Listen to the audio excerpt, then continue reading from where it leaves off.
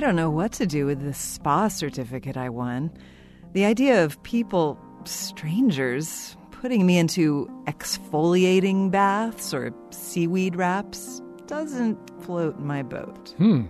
Most people go gaga over that sort of thing. In fact, fish do too. Pardon me?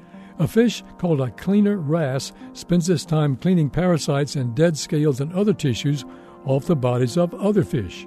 Cleaner wrasse reside and set up shop in areas known as cleaning stations. They're sort of the spas of the sea. Other fish let the cleaner wrasse clean them? Boy, do they. They line up for the service the wrasse provides. And a lot of the wrasse's clientele are much bigger fish. These fish present themselves as passive and ready for cleaning by remaining still, spreading their gills and fins, and opening their mouths. The cleaning is a somewhat invasive process. The wrasse not only cleans the outside of the fish's bodies, but cleans inside the gills and mouth, too.